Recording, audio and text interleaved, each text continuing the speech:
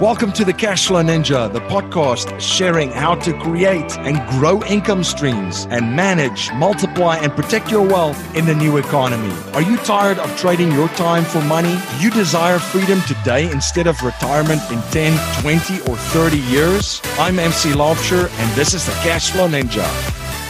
Hello, Cashflow Ninjas. MC Laubscher here, and welcome to another episode of the Cashflow Ninja. I have a great show for you today. In today's show, we're going to look at how to create a business plan for your real estate business. My guest in this episode is Nathan Tabor. Nathan has built a life helping others and improving lives.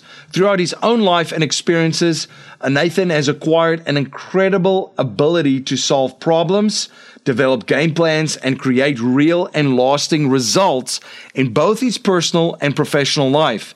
He has successfully founded and operated more than 24 businesses since 1999, grossing over $150 million in sales. His experience spans from the areas of commercial real estate acquisition and redevelopment, automobile sales, direct product sales, web-based marketing, and strategic partnership facilitation. He's had amazing success and epic failures and learned more from his failures than from his success. After years of struggling to keep all of the balls in the air, he learned that there are laws and processes that, when implemented, will deliver the desired results.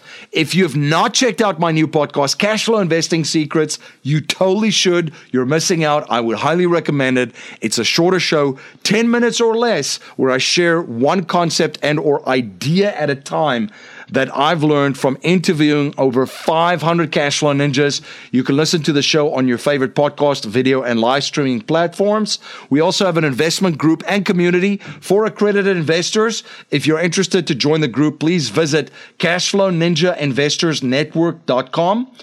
You can also connect with fellow Cashflow Ninja listeners through our Facebook group. Just go to Facebook, type in Cashflow Ninja Community, and you'll find the group. Savvy investors know that in order for the miracle of compounding interest to work its magic, you have to be constantly invested in all stages of the economic cycle. So the question then becomes, how do you find solid investments when the stock market is close to all-time highs and everything else just seems so inflated? That's where our friends at ASIM Capital come in. Since 2011, ASIM has helped more than 300 accredited investors allocate more than $25 million to mobile home parks, self-storage, and workforce housing due to their ability to perform well during economic recessions. If you're interested in learning more, head on over to asimcapital.com. That's ASYM capital.com to get instant access to their investment offerings. MC Laubscher, the creator of the Cashflow Ninja and Cashflow Coach at Producers Wealth, where we help our clients integrate infinite banking with their business and investments. To learn how you can create your own banking system to turbocharge your investments and business in 30 days or less, go to yourownbankingsystem.com. That's yourownbankingsystem.com. Nathan, welcome to the show. Hey, MC, thanks for letting me be on your show. Thanks for the invite, and I look forward to having a good talk with you today. Yeah, absolutely. Excited to connect. Nathan, for folks that don't know who you are and what you do, can you share a little bit about your background and your journey? Yeah, absolutely. So I'm based in North Carolina, 46 years old, serial entrepreneur. I've been involved in buy here, pay here car lots, sending over 1 billion emails, building websites, coaching, consulting. And I've done a little over $52 million worth of real estate of my own since 2006 and buying, renovating, and flipping multifamily apartment complexes. Now, one of the things, and you and I talked a little bit about it too with real estate, and before we get into a lot of the more tactical questions, but one of the big things that you talk about is having a plan for your real estate business, because a lot of folks just, they pick one thing and they just kind of, move on from the one thing to the other without really a plan or a very strategic way of attacking this. What are some of the things that you can share on that, and how do investors start to build a plan for their real estate business? Yeah, it's kind of sad when you look at SBA, Small Business Administration, just across the board, 85% of small businesses fell in the first 5 years because they don't have a business plan. And when I go to real estate conferences and when I talk with various people around, they've done a ton of real estate educational courses. They've done a ton of coaching and consulting, but they still don't know what they want to do. You ask them, what type of real estate do you want to do? And at one moment they're on raw land, the next moment they're on trailer parks, the next moment they're on single family, they're on multifamily. What happens there is kind of two things, or a lot of things happen, but two major things is, one, they don't focus. They don't have a business plan. They don't have an investor packet. They don't have the ability to get a deal done because they don't have the tools to do it. Two, with investors, when they're trying to raise money, if you're just going to someone and saying, hey, MC, will you invest with me in real estate? No. Very, very wide, open question. Right. I mean, what type of real estate? Where? Is it in town? Is it out of town? Is it, a class A, low risk, high risk, class C? Is it raw? Are you holding it for 20 years? I mean, what's the plan? Mm-hmm.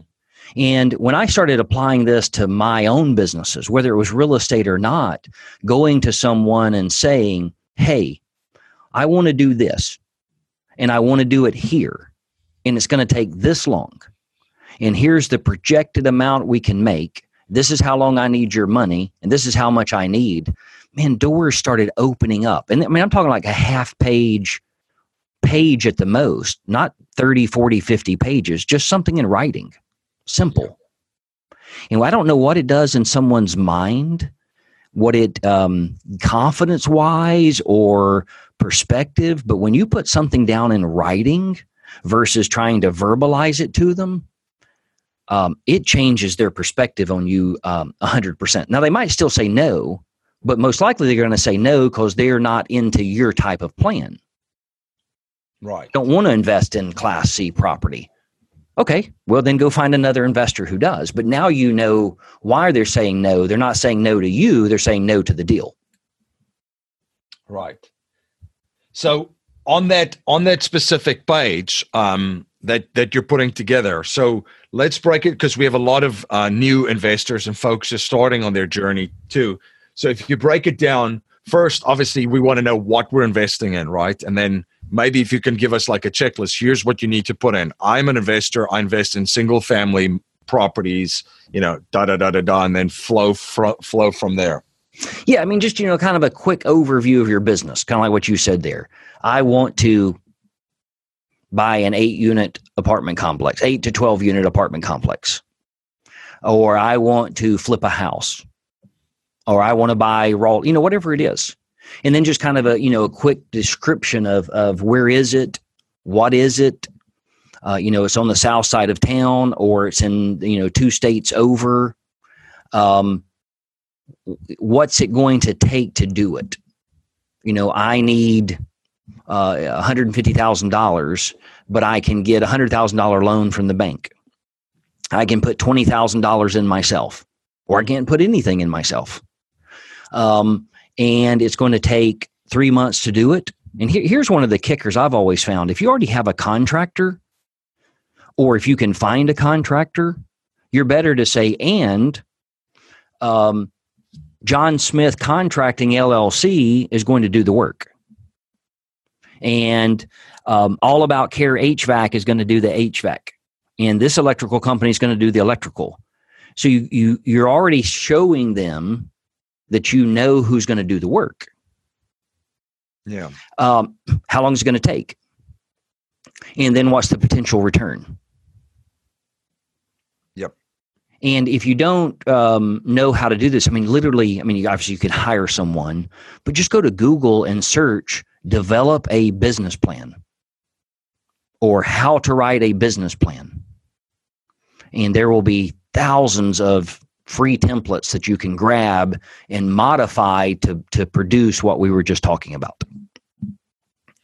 Yeah, you're just going to come across a lot more together and focused to people when you talk about that. And this could take a while to develop too, because I remember when I first started looking at real estate, and having a little bit of a, entrepreneurial mind, I was just looking at things going, squirrel, there's something else. What is this? Learning about all these different types of really cool niches. When you started, what attracted you to the niche that you're in? What did you look at? And maybe you can share to the process of that, what folks will go through in developing this plan. Yeah, and real quick side note there, your little squirrel.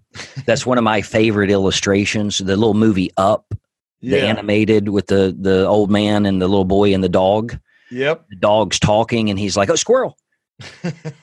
And so that's what people do to their investors. They run to them, hey, or their spouse. A lot of spouses don't support people who are in quote unquote real estate investing because we run to them, hey, look what I found on LoopNet, or hey, look what I found on MLS. This house is, and we show them the facts, and then we run off. So it's like squirrel.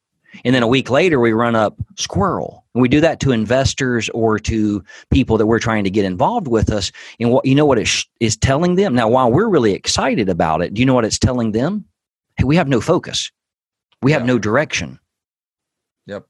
We're only looking for the really easy, quick, grand slam, no work, no dedication, really no motivation. And we just want to try to get something for as little as possible to make a lot of money off of. That's not something that gives the confidence to an investor to come on board with you. That's everything that an investor doesn't want to get involved with. Yep. So I like your illustration there of squirrel. Sorry, I got off a little topic there, but that's a really good point to be made on that. Yeah, absolutely. And when you started too with your business, what attracted you to the niches that you're currently in? And maybe you can share what you do and some of the strategies that you employ, and what was the process that you went through? Yeah. So my niche, when I start looking at a business, no matter what it is, but for real estate here, my kind of plan, my idea of going in is to be extremely conservative with the income. So if I'm running a P&L, if I'm running a cap rate, or I'm running, the comps on a house, single family, or whatever it is, I want to be very, very conservative on how much money it can bring in or what it can be sold for. And then I want to be very liberal with my expenses, because I want to make sure that I have everything covered and then some.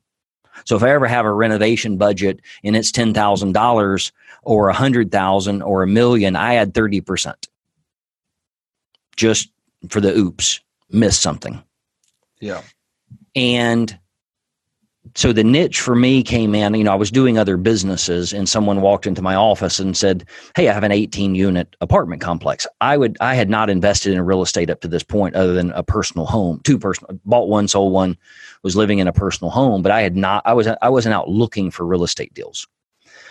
And someone walked into an office I owned, was like, hey, he was driving up and down the street, stopping into business owners because he was getting ready to lose it to the bank and he wanted to save his credit. And MC, I went to 5 banks, and the first 5 banks said no, but they didn't tell me why. The no wasn't about me. The no was about the property, but the 6th bank said yes. But before I ever went to the banks, I just sat down and ran my numbers. I sat down and I didn't know the real estate side of things, but I knew that if you have something, there's 18 units and it was renting for this much money, the most it can bring in is that much money. Yeah. And I also understood from being in business, this is where a lot of people fell in real estate too. They look at it and say, oh, that house can rent for $500, is renting for $500 a month, but I can get it to rent for $900 a month. Or that house can, might sell for $150, but I can get $190 for it. Well, the market doesn't allow that. You're going to get what that, what those comps are for residential or for commercial or apartments. You're going to get what is renting for in that area. Yeah.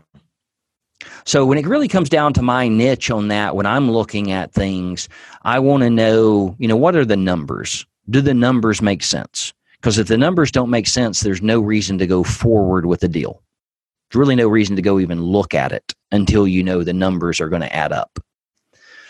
And then once looking at it, my niche is buying high deferred maintenance, things that have a lot of issues and a lot of occupancy issues. Well, so I buy close to me, because the only way to manage a big turn on a property for me is if I'm there. So those are the two things that really come down for me on my niche, is the numbers and the location. Yeah. What are some of the other things in your checklist that when you're looking at properties around your area, and maybe you can elaborate on some of the strategies too, because you are doing something quite unique where there's a lot of multifamilies that you flip, but there's also other things that you're involved with. Yeah. So due diligence is my big thing. Doing things in the right order, making sure that you're focusing on the right things, and no matter what business is in, if you get focused on just how much money you can make, you're going to have trouble. You're going to have problems. So what I really look for, what are the things that can trip you up? And this is what I always like to ask people, especially on the real estate side: who owns fire hydrants? The things that sit outside of businesses, homes, apartments, red, normally, sometimes yellow. Who owns those? Yeah. Do you know?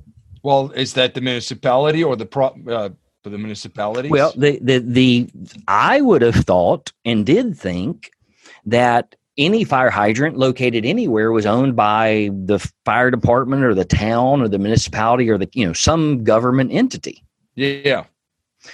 And it's been about 10 years ago, I bought a 66-unit apartment complex on 13 acres. It had a little over a quarter of a mile of piping and 4 fire hydrants.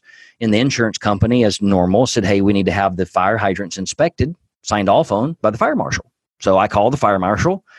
About 5 minutes later, I get a call back and say, hey, it's $75 per fire hydrant. And I was like, for what? He said, well, you own those. And I was like, what? I don't own these. They're fire hydrants. And he said, oh, no, go look in your deed. When the property was built, the fire hydrants and the piping was deeded to the property. And sure enough, MC, I went and pulled the deed. And I mean, this has been through attorneys and appraisers and surveyors and all of that. And no one ever mentioned like, hey, you own these fire hydrants. Thankfully, there was nothing wrong with them. But I got a quote just to see how much. Had there been something wrong, if everything had gone wrong, it'd have been almost $86,000 to replace the piping and the 4 fire hydrants. Oh, wow. So I tell people, when you're going into something, if you don't know what it is, if you can't answer it, you better find somebody who can. Because just looking at something and saying, oh, I don't know, but that's not a big deal. It might not ever get you. It might not ever become a big deal. But if it does become a big deal, those little things are the things that end up costing us a lot of time and a lot of money. Yeah. Well, that's a golden nugget right there. So to be completely aware. And I learned something new today too. Oh yeah. Well, there's these assumptions in our minds. Yeah. And I love this illustration. I wherever it is, whether it's real estate or not, I speak at a lot of college campuses and entrepreneurial events. And I always ask people, what's the first thing you do when you build a house?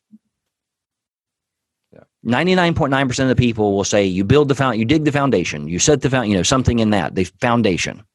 It's really, so you would just go randomly build a house on somebody else's land? Right. But see, we're programmed in our mind when we do real estate or business, the first thing is, oh, well, how do I make money? Mm-hmm. That should not be your first, it could be your first thought, but then you should back up and say, well, before I ever build that house, I need to find the land. I need to buy the land. I need to, pull permits. I need to have plans made. I need to see if it perks. Because if there's not water and sewer and it doesn't perk for a septic tank, now you've got another call. I mean, there's 50, 60, 70 things you need to do before you ever dig a foundation. And every one of those things can stop you from building that foundation if they're not done right and done in order. And the same thing applies to any business, real estate or not. Having a business plan, having an investor packet, asking questions, make sure you understand the process. If you don't understand the process, find somebody who does. I mean, there's all these things that we should be doing before we ever get involved in anything, much less real estate. But most of the time we just jump right in, and then we wonder, why aren't we getting the results we want? Well, you're not getting the results you want because you're not doing it the right way. Yep. And the other thing that I learned too, and this is just through the process and part of the coaching program that I'm involved with as well, is the long term and the big picture view of things. And we plan in increments of basically 25 years. So it's in 25 years.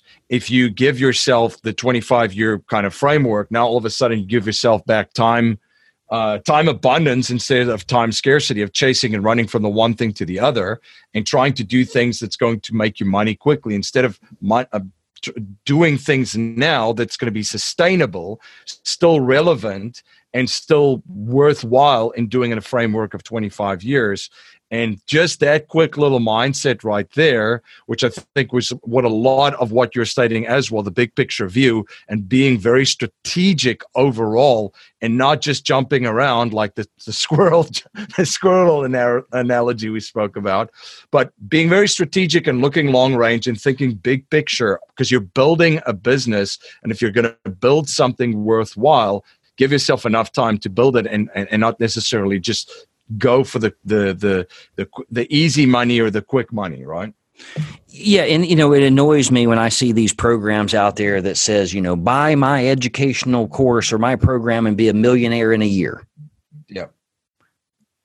Maybe. I mean, do you already have a trust account? Do you have, a somebody who's your sugar person? But most likely, statistically, to start any business and create $1 million worth of cash or equity in 1 year is not valid, is not attainable. So what happens if that's your goal? What happens at the end of the year or 6 months in when you're nowhere close? You're not anywhere close to reaching that. What do? You quit. Mm-hmm. So kind of to your point there, we need to be realistic about our goals, right? Right. If you want to reach a goal, it needs to be an attainable goal. You're listening to the Cashflow Ninja, the show helping people all over the world create monthly cash flow and achieve freedom today, not in 10, 20, 30, and or 40 years. This is the show where cash is not king, but cash flow is king. We will be right back after a word from our sponsors. Kings, queens, and royal families, along with the nobility and ultra-rich, have warehoused and stored their wealth for centuries in gold and silver, art, land, and real estate. These assets have stood the test of time through centuries and have been a great place to preserve and protect their wealth. Like gold, silver, land, and real estate, art has been around for centuries and will be around for many, many more centuries. That's why the ultra-rich will continue to invest in art and preserve their wealth in art. While the S&P declined 5.1% in 2018, the art market returned 10.6% and was called the best investment of 2018 by the Wall Street Journal. Masterworks is the first company to allow investors to buy shares of great blue chip art masterpieces by artists like Picasso, Monet, and Warhol. You can get set up on their platform at cashflowninja.com/art. My friend Dave Zook from The Real Asset Investor says you can be conventional or you can be wealthy. Pick one. The Real Asset Investor team creates value for investors looking for higher yield returns from ATM machines and self-storage investments. Their syndications offer attractive investment opportunities that produce strong cash flow, equity growth, huge tax incentives. They are truly passive and managed by a world-class team. To learn more about the exciting investment opportunities the Real Asset Investor offers, such as their ATM and self-storage syndications, please visit cashflowninja.com/Real Asset Investor. You're listening to the Cashflow Ninja, the show helping people all over the world create monthly cash flow and achieve freedom today, not in 10, 20, 30, and or 40 years. This is the show where cash is not king, but cash flow is king. Now let's return to our interview. Let's talk a little bit about that, because to set realistic expectations and setting goals, what is the framework that you would use with folks in setting certain real estate goals when they start out with their business? Yeah, one of the first is that really defines someone and what they can do in real estate is how much money they have or the access to money. Because, single family, residential, 10% down, commercial, 20 to 30% down. So, I can tell someone real quick, how much real estate they can do is based on how much money they have, which is sad. Unfortunate, but that's capitalism, right? And just because you don't have it doesn't mean you can't go raise it. Right now, if someone's not raising money in this current economy, it's because they don't have a good plan or good investor packet. They're not sharing their vision in a way that people can see it and understand it. The second is time. Do you have the time to do it? What's your full-time job? What's your marital status? How many kids do you have? What are your obligations? Because I meet a lot of people, they're like, man, I want to do real estate. Well, great. When are you going to do it? Oh, well, I can get up at 4 a.m. in the morning. Okay. But when are you going to go walk property? When are you going to, you got to have time to do it. And it might be one of those that some people might have to rearrange their priorities. They might not be able to play golf twice a week. So those are the two big things. The third is then them putting it in writing. What are your goals? What are you trying to achieve? I don't know, especially in America, I see this a lot. We will plan out our vacations down to where we're going to eat, where we're going to go out, what we're going to do, flying or train or bus or driving. We are very particular about that. But we won't do it in our business. We won't sit down and map out what are our goals. What's the vision? What do we want to achieve? And then really, what's the passion behind it? Why do you want to achieve it? Because as you know, this business, being in this, it doesn't always work out the way you want it to, which is life. And if you're doing it just for money, you're going to be sorely disappointed because some deals don't go. I've spent 6, 8, 10 months working on a deal, working the due diligence, working, all different angles, and it fall apart. And I've invested money. I've invested a lot of time, and the deal didn't go through. So I'm just out that money. I'm out that time. So it can't be just about money. It's got to be about building long-term wealth, long-term equity, setting up college funds for the kids, or whatever it is. It's got to be something other than just the immediate return of money. Yep.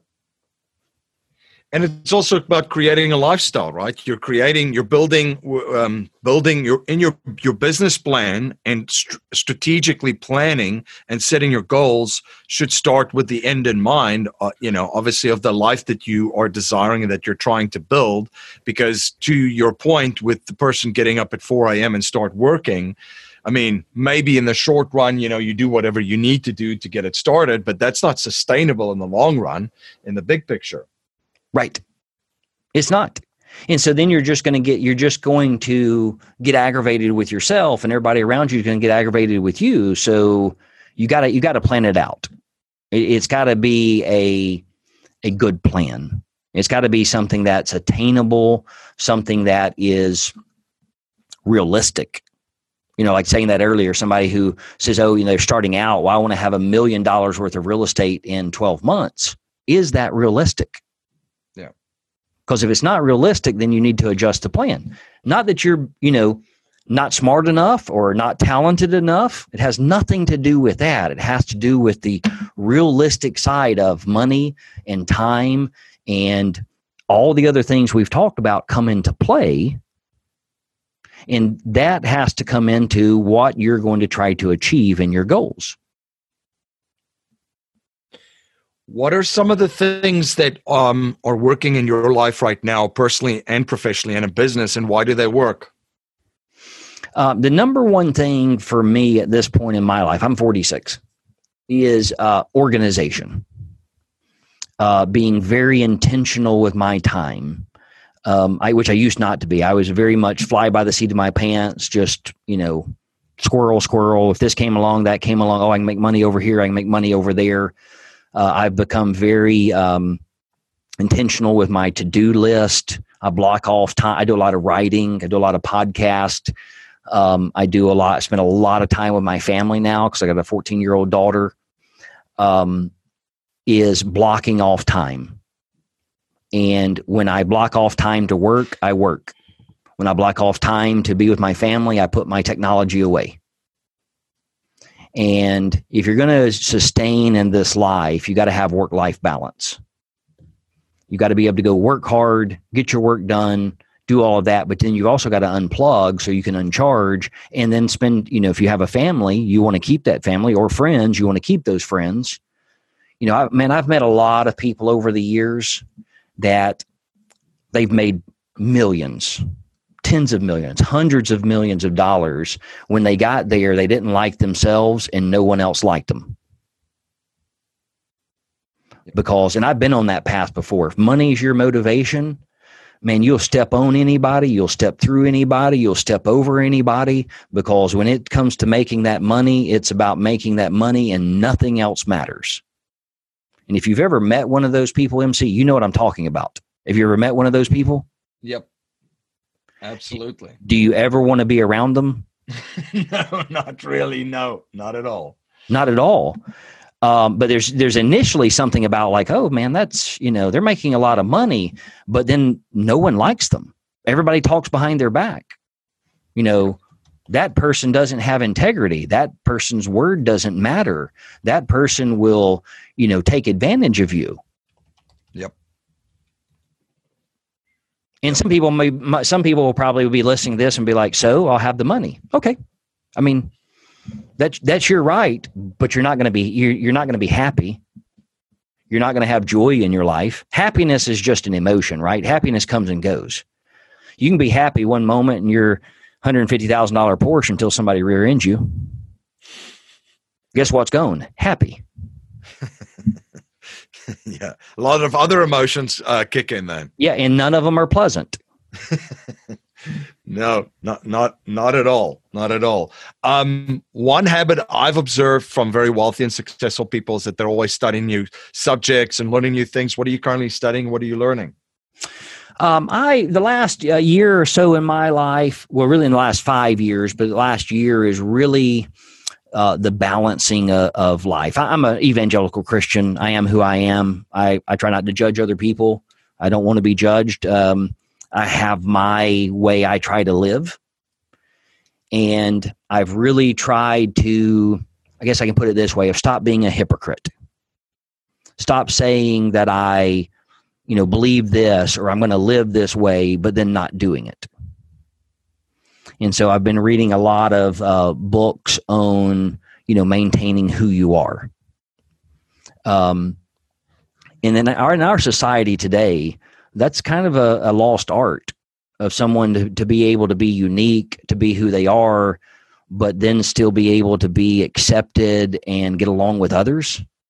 Yeah. Because it's kind of the mentality of like, oh, if you don't agree with me 100%, you're an idiot or a moron. Well, you know what? I mean, I've been married for almost 16 years and I love my wife. She's my best friend. We have an amazing relationship, but there's some things I don't agree with her about. There's some things we don't get along about. So we've just agreed we either don't discuss those things, or when we do, we have a good conversation and then we fist bump and say, you know what? I don't think you're right, but I respect your opinion. Yep. And we move on. So, I've spent a lot of time, digging into that, and then not only for me, but then trying to apply that when I'm out in business and I'm meeting with someone or we're working on something and they don't believe or they don't agree with. The best way I have found to say that is say, hey, MC, look, I just want to address the elephant in the room. You're different than me. You have a different opinion or whatever. So I just want you to know how I feel. I know how you feel. if you want to discuss it, I'm down for it. If not, we can move on and just go on. But I don't want it to be like this thing that we can't discuss because you're afraid you're going to hurt my feelings, or I'm afraid I'm going to hurt your feelings. So I just address it straight on. Gotcha. And 99.9% of the time, people are like, whoa, didn't see that coming. But thanks. I appreciate you bringing that up because I didn't know how to address that. It really doesn't matter to me, but I'm glad you brought it up. So let's move on. Yep. Absolutely. Absolutely. Now, a core message in our show is to leave our families, communities, and the world better than we found it by passing down a mindset, values, and principles to future generations, not just money. So if you cannot pass on any money to future generations, and we're only allowed to pass on 3 principles to them to build wealth and achieve happiness and success, what would they be? Number 1, don't ever violate your integrity over money. That has to do with money, but it has to do with integrity. Your word, your integrity is something that once it's lost, we've seen people spend 40 years building up their platform, politicians, preachers, businessmen and women, and in one 5-second decision, lose it all. Yep. So protect your integrity. 2, just because you have a credit card or some access to credit doesn't mean that you have money. That means you have credit. And when you run a credit card up or you pull a credit card line down, you have to pay it back. 3rd is, really focus in on your faith. Everybody has a set of morals and values. We live in a society today that tells us to leave our, religion, leave our faith, leave it to the side. But as humans, as individuals, it's extremely important that we, establish that who we are. For me, it's my relationship with God. And man, I'm 46 now. When I was 40, I had 13 businesses rocking from the outside. Everything was great. Inside, I was miserable. And most people in our society today are miserable. They look like they've been sucking on lemons. There's no joy in their life. There's no contentment. They're always searching for the next thing, the next hit, the next money, the next check, the next girlfriend or boyfriend or whatever. And we've become kind of an uncivil society. And there's got to be a foundation in your life. And most people don't take the time to find that foundation. They just continue to try to find the next best thing or the Instagram fame or whatever it may be. And all it brings is misery and stress. So those are my 3 things. Fantastic. Where can folks learn more about you? Where can they follow you? And where can they stay informed of all of the projects that you're involved with? Yeah, so my website is Nathan Tabor, TAB as in boy, OR.com. Get there as kind of as a wheel, as a landing page. I've got, I'm a commercial real estate broker in the state of North Carolina. I'm a coach and consultant, one-on-one type scenarios for businesses and individuals. I have a ministry that I work on quite a bit. Then there's links there to my Facebook and my LinkedIn that I post random about what's going on or what projects or where I'm speaking. So if they want to get involved or get in touch with me, the best place to visit is nathantabor.com. Once they get in there too, if they click the real estate link, I have a couple of different, had 3 different free ebooks on how to find, finance, fix, and flip apartments, the guide to getting started in real estate, and the guide to due diligence for real estate. Fantastic. Well, Nathan, thank you so much for connecting, and thank you so much for coming on the show and sharing your journey and your knowledge and providing so much value for my listeners and covering this very, very important topic of how to create and develop a plan for your real estate business. Yeah, MC, I appreciate you having me on. And this is one of those topics that's kind of boring. It is something that you don't make a lot of money off of.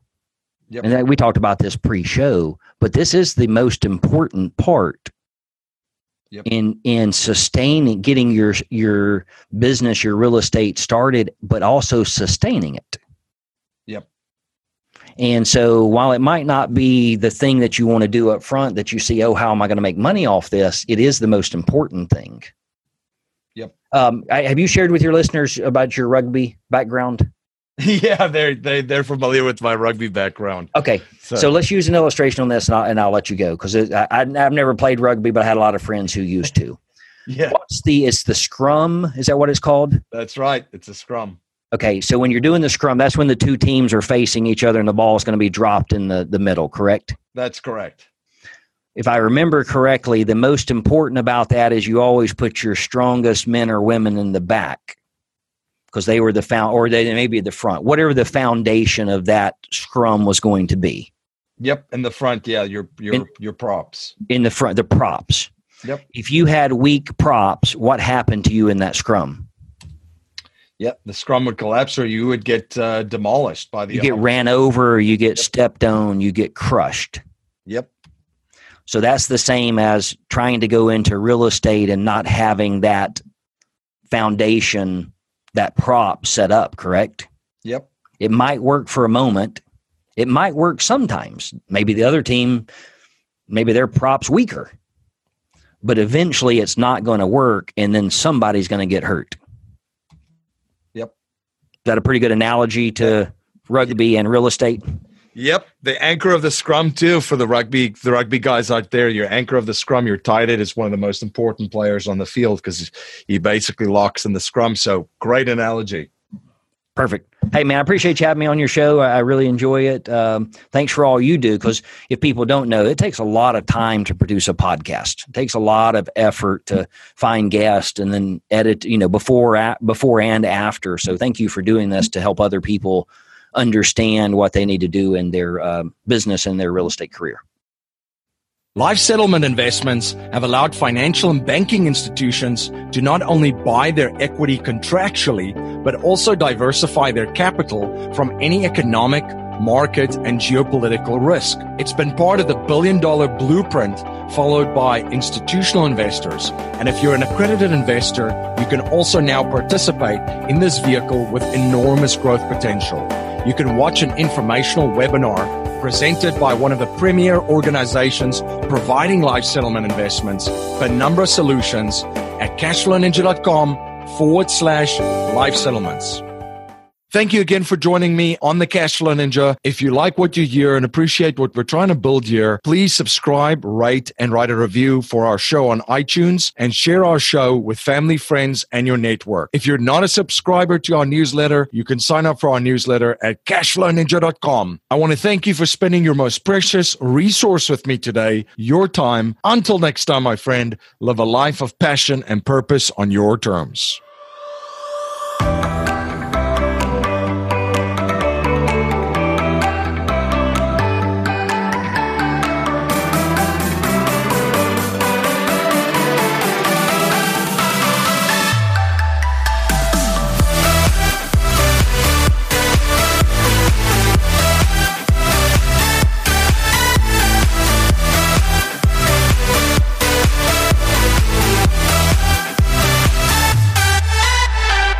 This presentation is for educational and informational purposes only. The information being presented and considered does not consider your particular financial objectives or situation, and it does not make personalized recommendations. This material is not intended to replace the advice of a qualified tax and legal advisor or other qualified professionals, and you should not use the information in place of a customized consultation with a licensed professional regarding your specific personal financial objectives, situation, and needs. We believe the information provided is reliable, but we do not guarantee its accuracy, timeliness, or completeness.